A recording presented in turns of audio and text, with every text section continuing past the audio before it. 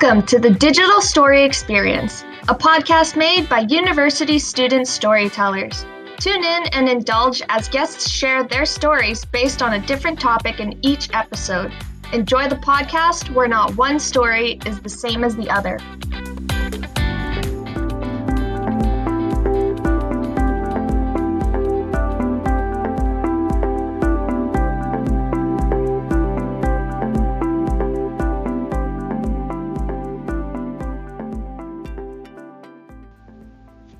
Commitment. We all commit to different things. For some of us, commitment means a romantic relationship or a friendship and committing to make it work.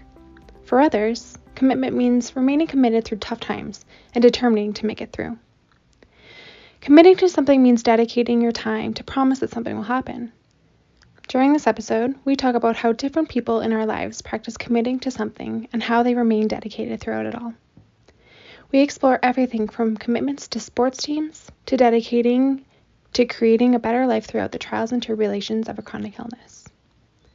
Throughout commitment comes consistency, taking the time to truly give something or someone your time and effort.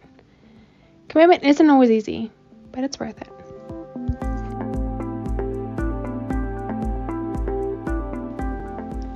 When I think about commitment, I think about completing my communications degree at McEwen University.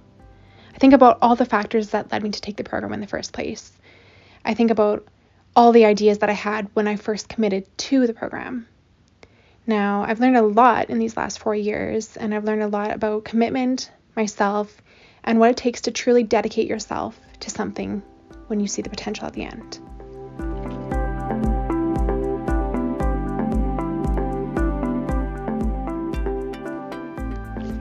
My name is Kelsey, and today I will be interviewing Marshall Whitehead on his commitment to the Edmonton Oilers.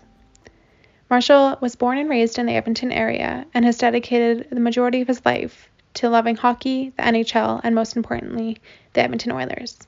When he thinks commitment, he thinks the Edmonton Oilers because of his years of dedication and love and sticking by their side throughout the ups and downs of their career. Hello, listeners. My name is Kelsey, and today we will be talking about commitment. I am Marshall Whitehead. I am 27 years old. I grew up in Edmonton. I still live in Edmonton, and when I think of commitment, I think of my commitment and most of the city of Edmonton's commitment to the Edmonton Oilers.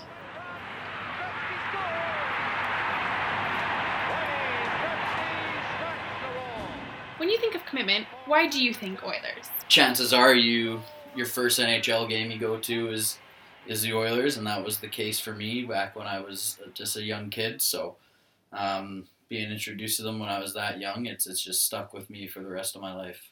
What does commitment mean to you? Commitment to me means sticking with something through the highs and the lows, and always believing in or following what you're committed to, no matter what the circumstances are, and like I said, being there for the highs and the lows and seeing it through all the way. Awesome. So how do you show commitment to the Oilers? Well, definitely based on the definition I gave you, there's been a lot more lows than highs in my lifetime as an Oilers fan, so I would say that even though they have not been easy to cheer for a lot of my life, I still cheer for them, and I still watch as many games as I can, and it just makes the good times that much better. All right. So, what is the importance of commitment in sports and beyond? I think just talking about sports, I think it's good to. I look at it as sort of an escape from reality. Sometimes you can just sit down and turn on the Oilers and watch them for 3 hours, and it's a good way to pass the time and like I said, escape from reality. So being committed to them, it just makes it that much more meaningful when you do sit down and watch them or go to a game or go watch a game with your buddies. That it like I said, there's been a lot of lows, but being there for the highs makes it that much more sweeter. So commitment is definitely important when it comes to sports. Definitely. With COVID-19, many sports have been changed drastically, whereas there are going to be empty stadiums and there's going to be fewer interactions between players. Do you prefer being so committed to the sport? Are you willing to see that change, or would you rather wait till it returns back to normal? That's a tough question, because I would say that I am more committed to the sport and the Oilers than I don't want to see a dampened product on the ice. Like, I don't want them to have to change the game, because the game I've been watching my whole life and playing my whole life it's the same way it's always been, and if they have to change that, I feel like there wouldn't be as much meaning to the results if they were to hand out the Stanley Cup at the end of the year. All right. My next question for you would be, you're committed to the Oilers, but it's been proven to be an uphill battle, watching them play consecutively throughout the years and struggle to pull through. How has that affected your commitment? In 2006 was really when I became a major Oilers fan, and it hasn't been easy since then, but I just tell myself that it's going to be that much better when they are good again, that it'll be worth the wait. So you're definitely committed. Very committed. I've never wavered. I have never considered cheering for another team. Most of my best friends are all Oilers fans, and it gives us something to talk about, whether they're doing good, it's times are good, or if they're doing bad, it gives us something to complain about and joke around about. Mm-hmm, definitely. From the outside looking in, it's sometimes questionable as to how people can remain so committed but also be so disappointed, and I know you spoke to that, but what emotion prevails throughout your commitment to the Oilers? Obviously a lot of sadness and sometimes anger towards them when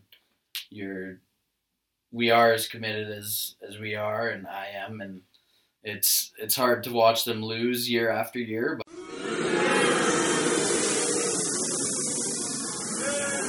definitely. You feel that your growing up, the household you grew up in, was that a primarily hockey-loving household, or do you feel that it was a mix of both and you kind of forged your hockey-loving commitment on your own? I wouldn't necessarily say it was a hockey-loving household. My dad especially was just a sports fan. So when we were younger, he would always have Oilers games on and hockey games on, and I guess my brother and I were just more inclined to watch the hockey than anything else. So it just kind of built from there. He knew that we liked it from a young age, and he sort of gravitated towards it. Awesome. Okay, so essentially this commitment to hockey has just been not necessarily ingrained in you, but a lifestyle that you've adopted and loved ever since? Yeah, I would say that's a good way to put it. I would even say that the older I've gotten, the more I've enjoyed watching it, and I would call myself a bit of a hockey nerd, especially an Oilers nerd, and as I've gotten older, I've really enjoyed it even more. Awesome. What has your commitment to the Edmonton Oilers taught you about commitment in everyday life?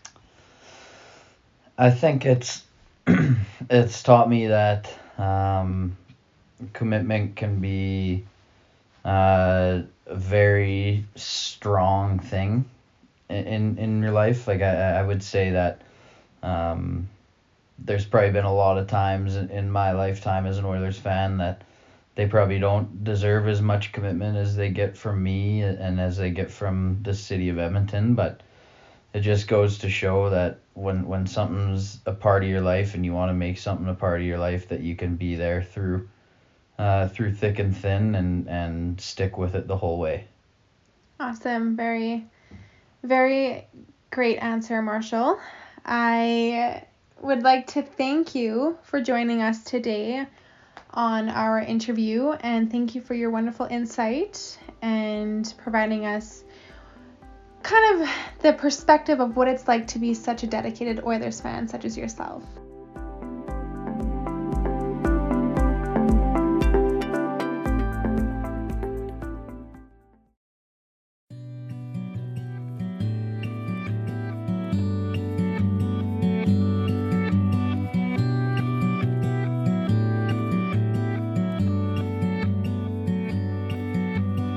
Most of us spend our years in university focused on getting good grades and making friends, but others haven't been so lucky. Some spend their entire time in university just trying to make it out, alive. My name is Olivia Wik, W-I-K. I am just about to finish my last year of university. Olivia Wik is a university student and singer-songwriter based in Edmonton, Alberta. Olivia is also a spoonie, meaning she suffers from chronic illnesses.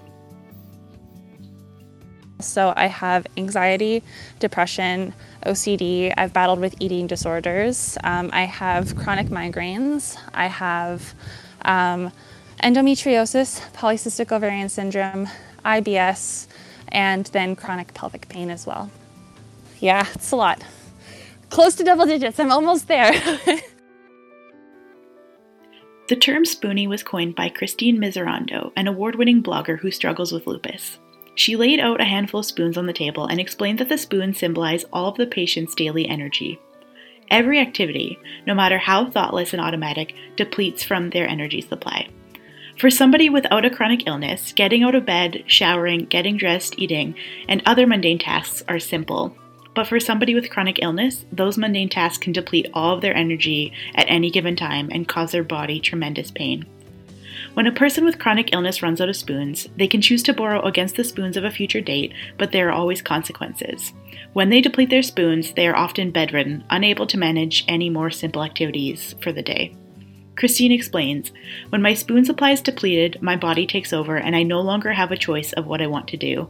The pain cannot be solved by medication or cooled by massage. I am forced to lay down."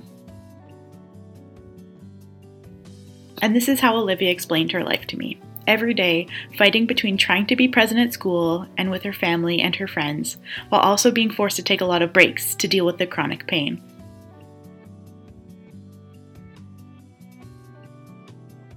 It's hard. to put it bluntly, it's hard because like I said, I'm a very type A kind of person. I don't do things at a minimum. I strive for the best all the time, and it's difficult to go to school and to feel like I'm not even really present, either because I'm in so much pain one day or just because I physically can't go. And I feel like I'm missing out on things. I feel like I'm not getting the most out of my education. I feel like there's just a lot of things and a lot of experiences that I've missed in the typical university setting that a lot of other people got to experience, but I didn't. It's frustrating because it feels like I'm really missing out on a lot of my life and a lot of things that I should be doing in my 20s when I am oftentimes just stuck on my couch. Well, when you feel as awful as I have felt and do feel, you basically, it consumes your life. It really just consumes your entire life because there's nothing else that you can do. Like, you can barely function. I remember just ending my second year of university, headed into my third. Like I said, I had to travel all the way to Ottawa to find a specialist who I knew would fit me in and be able to truly, truly help me. And so it's like I've spent a lot of time and a lot of money and a lot of my spare thoughts and like every single moment really thinking about how am I going to get better? How am I going to feel okay? Because it's one thing to want to feel like you can function, but it's another one being able to function and accomplish everything that you want to do. It's like I have all of these goals and dreams, but I can't accomplish them if I am feeling as awful as I did and do. For most of us, when we think of commitment, we think of being committed to a sport or a hobby or a partner. But for Olivia, chronic illness has forced her to experience commitment in a different way. Commitment for me with my chronic illnesses, it's a commitment that you're almost forced into because there's just no way around it. Like you have it. They're called chronic illnesses for a reason. You can't get rid of them all the time. And so commitment, I've had to realize what that means to me in this kind of specific situation, because to me before, commitment is working hard, dedication, for example, with sports. If you want to be the best of your sport, you got to train, you got to work out, you got to do that. But for chronic illnesses, it's like commitment has had to turn from commitment to productivity and results to commitment to self-love and kindness to yourself. I've basically had to commit to an entire lifestyle change. It has been so hard. And let me tell you, people look at me and they continually say, oh man, I don't know how you do that. And it's like, man, I don't know either, but like if you were in my shoes, you'd do the same. I have had to essentially adjust what I consume and do a full 180 with my diet, which still, unfortunately, really hasn't helped me. Because when it comes to my diet, a lot of foods, like I'm sure people know, like cut out dairy and gluten and you'll feel better. Like, yes, but there are also a lot of other foods that are quite inflammatory. And because my diseases, a lot of them are inflammatory diseases, it's difficult to try and navigate around like nutrition. So it's like trying to navigate around being a vegetarian, not being able to have specific kinds of foods that normally would give you a lot of protein as a vegan or a vegetarian. I can't have dairy, I can't have gluten, I can't have onions or apples or garlic. It really sends me for a loop, but I love it too much, so I can't give that one up. So like I mentioned, I had to go to Ottawa to be able to see a specialist out there. He's fantastic. I love Dr. Singh. He is like my go-to guy, but unfortunately, he is everyone's go-to guy. So he had a wait list of about like a year. So last summer, I was put on the waiting list for surgery, and I had already been in his care for about a year. So it'll now be coming up on 2 years that I'll have been waiting for surgery. And I was supposed to fly out there this summer and get surgery in Ottawa by Dr. Singh, but then COVID hit. I have been now on the wait list for his colleague in Calgary, and I now with Alberta kind of opening up for phase 1, that's awesome. But again, phase 2 probably won't happen until June at best, and that's when elective surgeries will be being performed again. But who knows? Really, who knows? And it's I see such wonderful and positive things from other people who have had excision surgery performed on them and who have my conditions, and they say that it's absolutely life-changing. So having to wait almost 2 years, potentially longer, for a life-changing surgery is the most frustrating. Oh my God, I'm gonna start crying talking about this because it's the most frustrating thing, because I just want to be myself again. It's so hard. Olivia's life is currently at a standstill. Until she receives surgery, most of her day is committed to minimizing pain while performing everyday tasks. So I asked Olivia, what do you need from us, the people in your life without chronic illnesses? What can we do to help you while you wait? And her request was simple. Be patient. Be patient with us. That's the biggest gift that you could ever give us, that we could ever receive, is your patience and your kindness. You don't have to know what we're going through. You just have to understand that even though you can't see it, it's so real. What we have is so real, and there's no outward physical effects of it. Sometimes there is, but oftentimes it's so invisible that you just see someone writhing on the floor or on the couch just laying there zoned out on painkillers, and you're like, oh well, great, now that you're you've taken some painkillers, we can go out to the bar, right? It's no. No, we cannot. I have to just take my time and really do what my body needs me to do. So just as patient as you can be, please be that. A lot of the time, we shame ourselves and feel bad enough ourselves and are frustrated with ourselves enough that we don't need any kind of outside person saying what we're already thinking.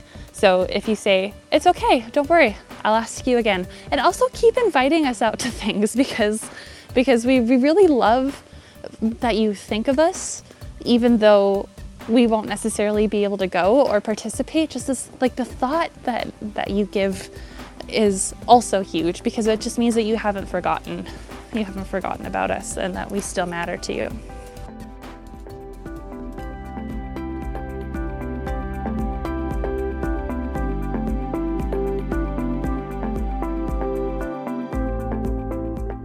Hi, I'm Emma, and I'm here today with Kasyn. You want to say hi? Hello. Kasyn is my fiance, which is weird to say because we just got engaged, 2 months ago? Yeah, about 2 months ago. And we've been dating for 4 years, just over 4 years. And we've been dating since we were 16. Mm-hmm. Now, 4 years later, here we are, engaged. Where do we meet? We met on a missions trip. Yeah. I thought Kasyn was way too good for me, mm-hmm. and he thought I was weird. But then when we got home, we started talking, and it's just gone from there.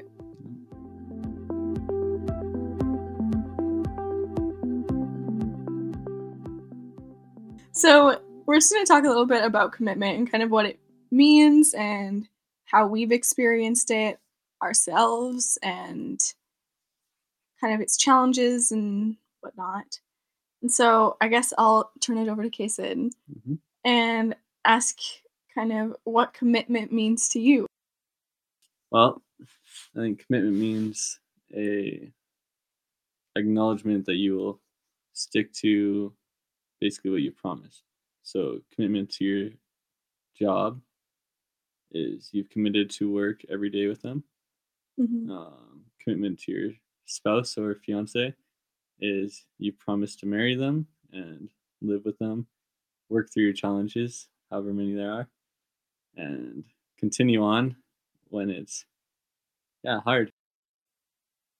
I guess we can move on kind of to talking about the challenges of being committed to someone. I think the challenges were greater in the beginning. Yeah. And every now and then through dating, choosing to get over arguments or try to solve arguments rather than just ending, mm-hmm. which you find a lot of people just choose to end it. Yeah, and like we're not immune to getting in arguments.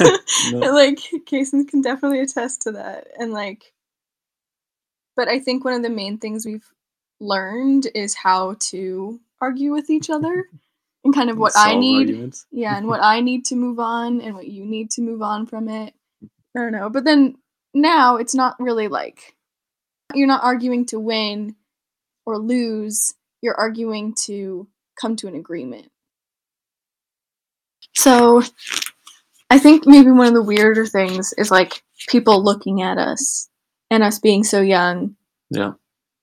And like me being 20, him being 21. And they're like, oh, they're getting married? I think for us, I don't know, like we both agree that it doesn't really feel weird and it doesn't feel fast mm-hmm. at all. Like we don't feel like we're rushing into anything. Yep. Like my parents said yes, his parents are excited, like, and all of our friends are excited for us. Everyone we know kind of has been telling us to get married the last 2 years. Exactly. So then everyone we know is so happy for us and everyone we know is like, oh, like finally. But then I feel like if I ever tell anybody that maybe doesn't know us or doesn't know our relationship as well, they're like slack-jawed, like just so baffled that two people would decide to get engaged and get married so young because everyone else is like, oh, you're rushing into this, which for us feels like the absolute opposite. Yeah, it really doesn't feel fast. No. Whereas maybe from the outside it does look fast and it does kind of look scary to be like, oh, I'm going to marry this person and stay with them for the rest of my life. 8 years? I got a tortoise. I'm used to commitment. Yeah, those live how long? 80 to 100 years. Yeah. Kasyn's already committed to that. So why not a wife, right? Yeah. What's been your hardest thing with commitment, Emma? My hardest thing Yeah. about commitment? So when we got together at 16, you were my first ever real, like, actual serious boyfriend. Mm-hmm. And, like, since we've been together since then, you're really my only ever serious boyfriend, right? And so, like, that might have been, I feel like people sometimes look at that and they're like, he's the first person you really ever dated and he's the person you're gonna marry? Like, do you feel like you're missing out on anything? Or, like, I don't know. But I think that the positives of being able to grow up with one person beside me the whole time, and the positives of having you to always lean upon, totally outweigh any part of, I don't know, having like 5 boyfriends in a year, or like having like a makeup session in a bar, right? Like, those aren't things I've ever wanted because I've had you. Does that kind of make sense? Yeah. Do you think that because we've grown up together, you've like, it's like changed how you've grown up? I think it really changed how I grew up. Really? Yeah, because like me, Matt, I was definitely doing some stuff that stupid in my childhood. And, Like every young teenage boy, I feel like. yeah. I think you smartened me up. You got me into a better space in high school. Yeah, definitely helped me out of some weird social situations I would have got myself into. I was like a blockade. Yeah, and almost like just getting me into the workforce and getting me ready to high school to start actually working and getting myself prepared for, I don't know, adult life. Yeah. And I definitely think just being with your family and being with you, I experienced a lot more of life and got to go on vacations with you guys and I don't know, see the world a little bit more than I ever saw with my family. Yeah.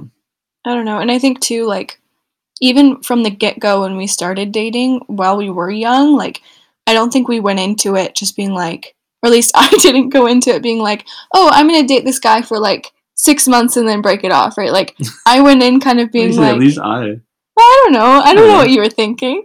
It's kind of that thing where it's either like you go into a relationship to get married or you go into a relationship to break up, right? Like, it wasn't really just like playing around for us or like just like dating around just for the sake of like dating. Like, and even though we were young, like both of us agreed, okay, so we're dating either to really get to know each other and get married, or we're dating to realize we're not right for each other and learn from it and break up. Because we both had that mindset that like we were in it for the long haul, kind of either way. Yeah. Yeah. I think a lot of that comes from the Christian background, though. Yeah, totally. And I think we learned a lot about that from youth to go into dating as if you're looking for your wife. Spouse, yeah. So I guess this kind of goes on top of that. But like, in what ways do you think that us getting together at a young age helped our relationship? Helped me grow into a person who kind of looks for things and listens a little bit better. And I think constantly working on it, but yeah. Yeah. And like, I'm a super sensitive person. Yeah. And I think you've definitely helped me like realize that there's a time maybe to be super sensitive about something. And then there's a time maybe to just like kind of let it slide. Like, I don't think that was something I could really do before. And I'm not great at it still. Or like, I won't say I'm good at it, but like, I think definitely like growing up together, it's just been a lot of us being able to grow off of each other as well as like growing up together. It's been cool to have that person to kind of always balance you. Yeah. And I think we do balance each other well now. Yeah. I even see myself become more sensitive. Stupid videos on Facebook making me tear up. Yeah. Which was never something I used to do.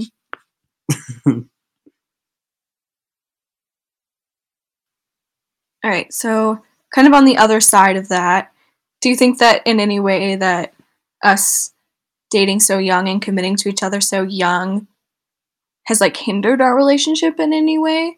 Or like maybe made it more difficult, or maybe, I don't know, anything maybe more on the negative end of things?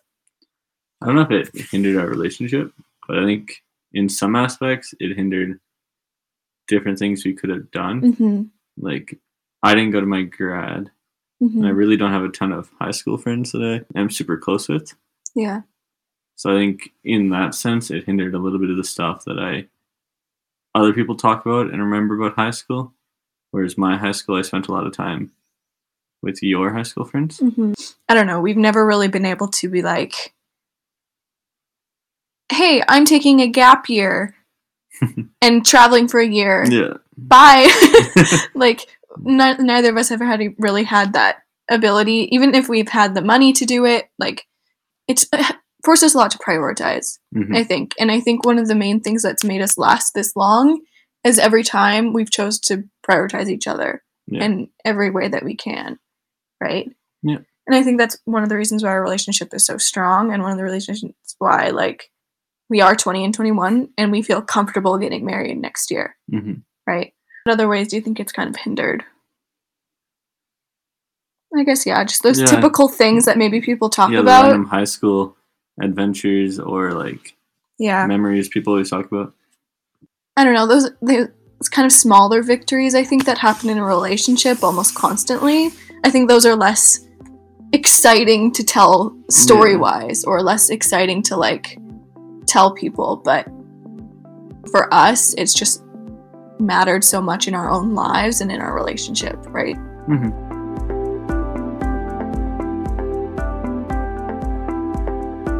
Thank you, Kasyn, for talking with me about commitment and what it means kind of for us and just all of that together.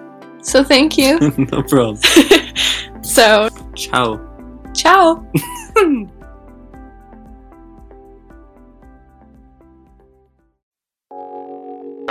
The real craft is turning what looks like garbage into something delicious. In this story, we meet Filliep, an old friend of mine and a devoted culinary artist. From his mother's kitchen to his father's farmland in Poland, Filliep connects the dots that have long held his commitment to food, family, and ritual.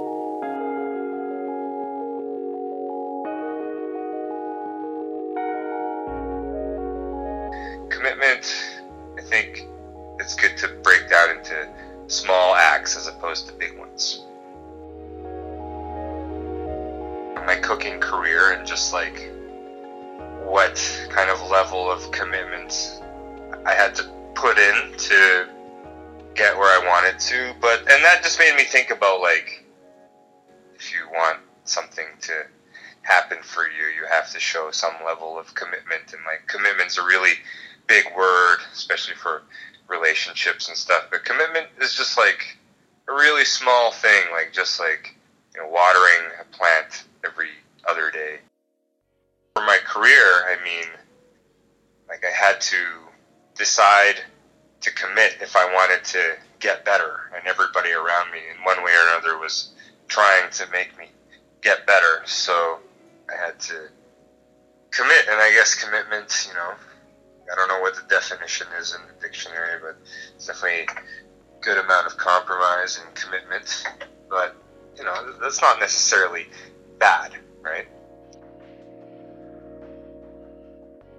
I see now, the level of commitment my family has shown me throughout my life. But at the time, as a teenager, I wasn't really seeing that or acknowledging that. So I guess when I decided to cook, I was in high school, and I wanted to be a psychologist, as you know. And I'm like, that's never going to happen. I don't have the grades for it. I didn't even like, I was like, I'm going to work hard.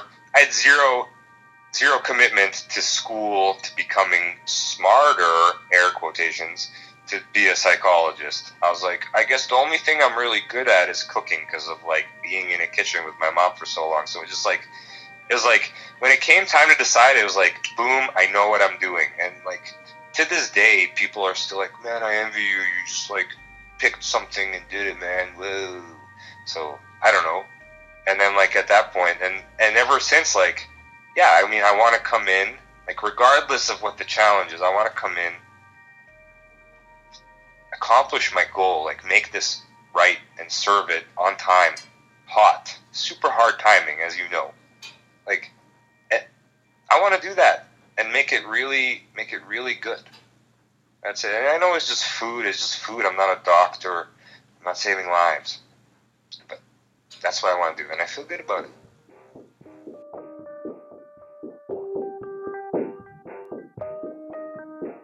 Spending a ton of time in the kitchen and, like, you know, with my mother, watching her cook, you know, being very excited to eat. I liked eating a lot, I guess.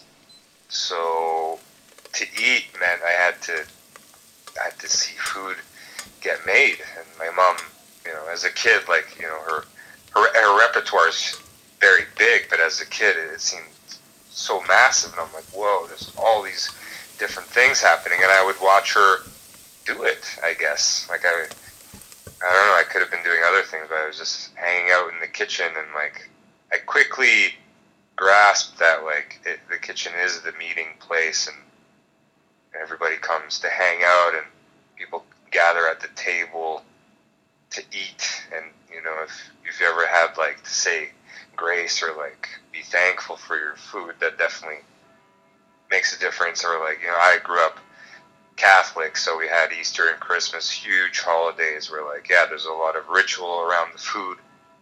That was big. Like, you know, ritual around food makes you realize, like, or made me realize it was special, and, like, there's occasions where you make this, and it's like, that's great, and I want to make food.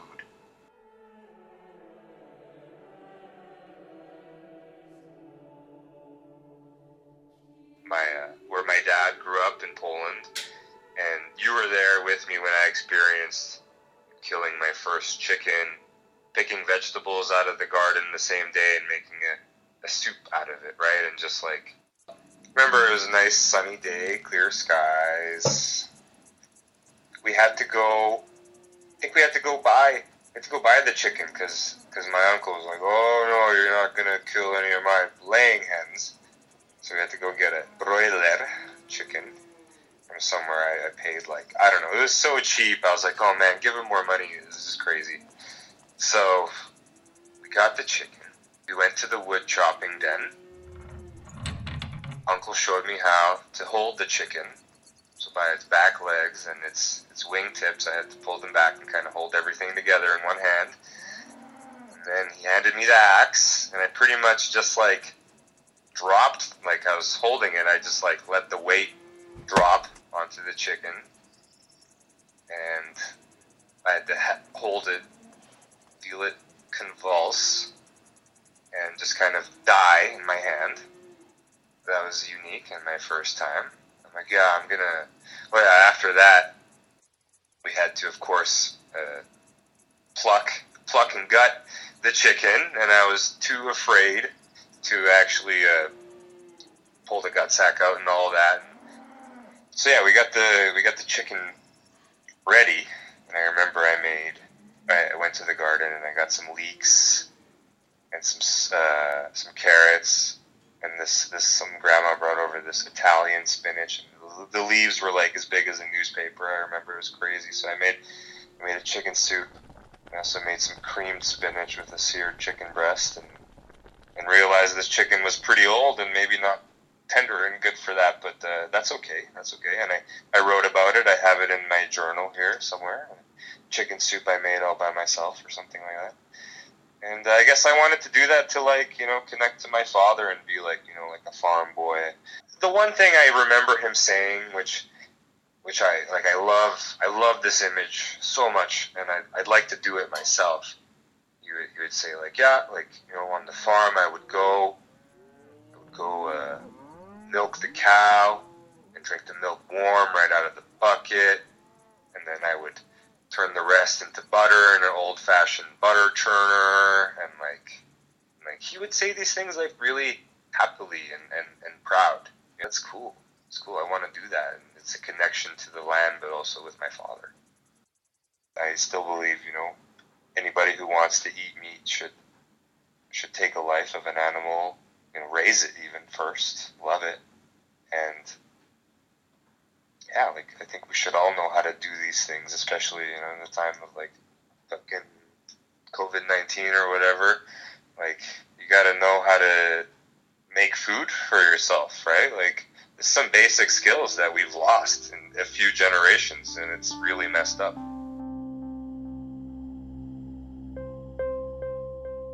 So when teaching is guiding, you have to guide the experience, and serving food is like that as well. I curate an experience. You learn from teaching. So, and yeah, passing down things, feeding somebody something, you get new chefs into the kitchen and you feed them their first ramp or their first black raspberry or something they've never had, and you watch their face change. And you're like, I did something to you for the rest of your life.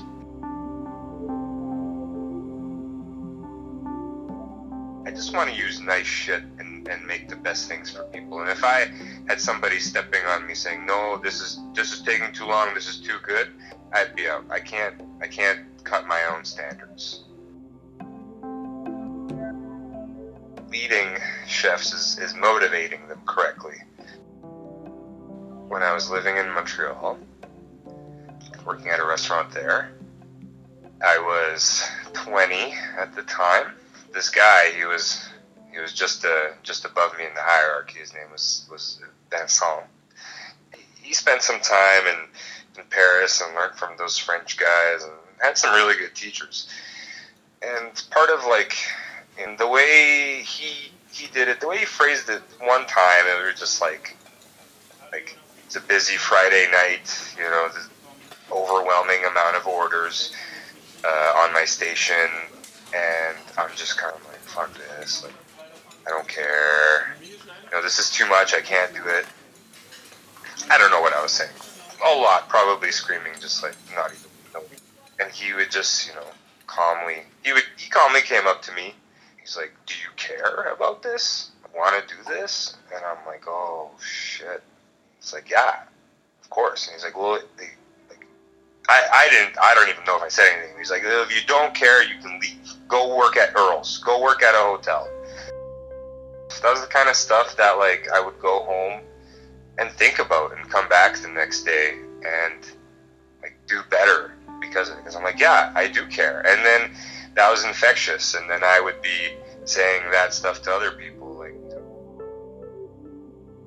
You have some people that get together and love what they do, and they care a lot. And if you have one or two people there that don't, it can ruin it for everyone else, right? And they're like, I'm working really hard, and you're not going to screw this up for me.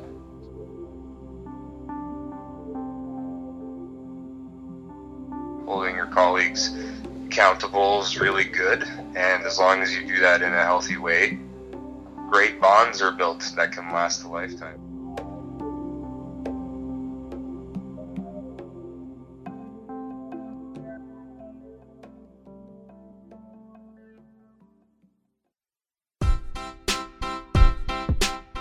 Thank you for listening to our podcast. A special thank you to everyone who agreed to be interviewed for today's episode. We appreciate it from the bottom of our hearts.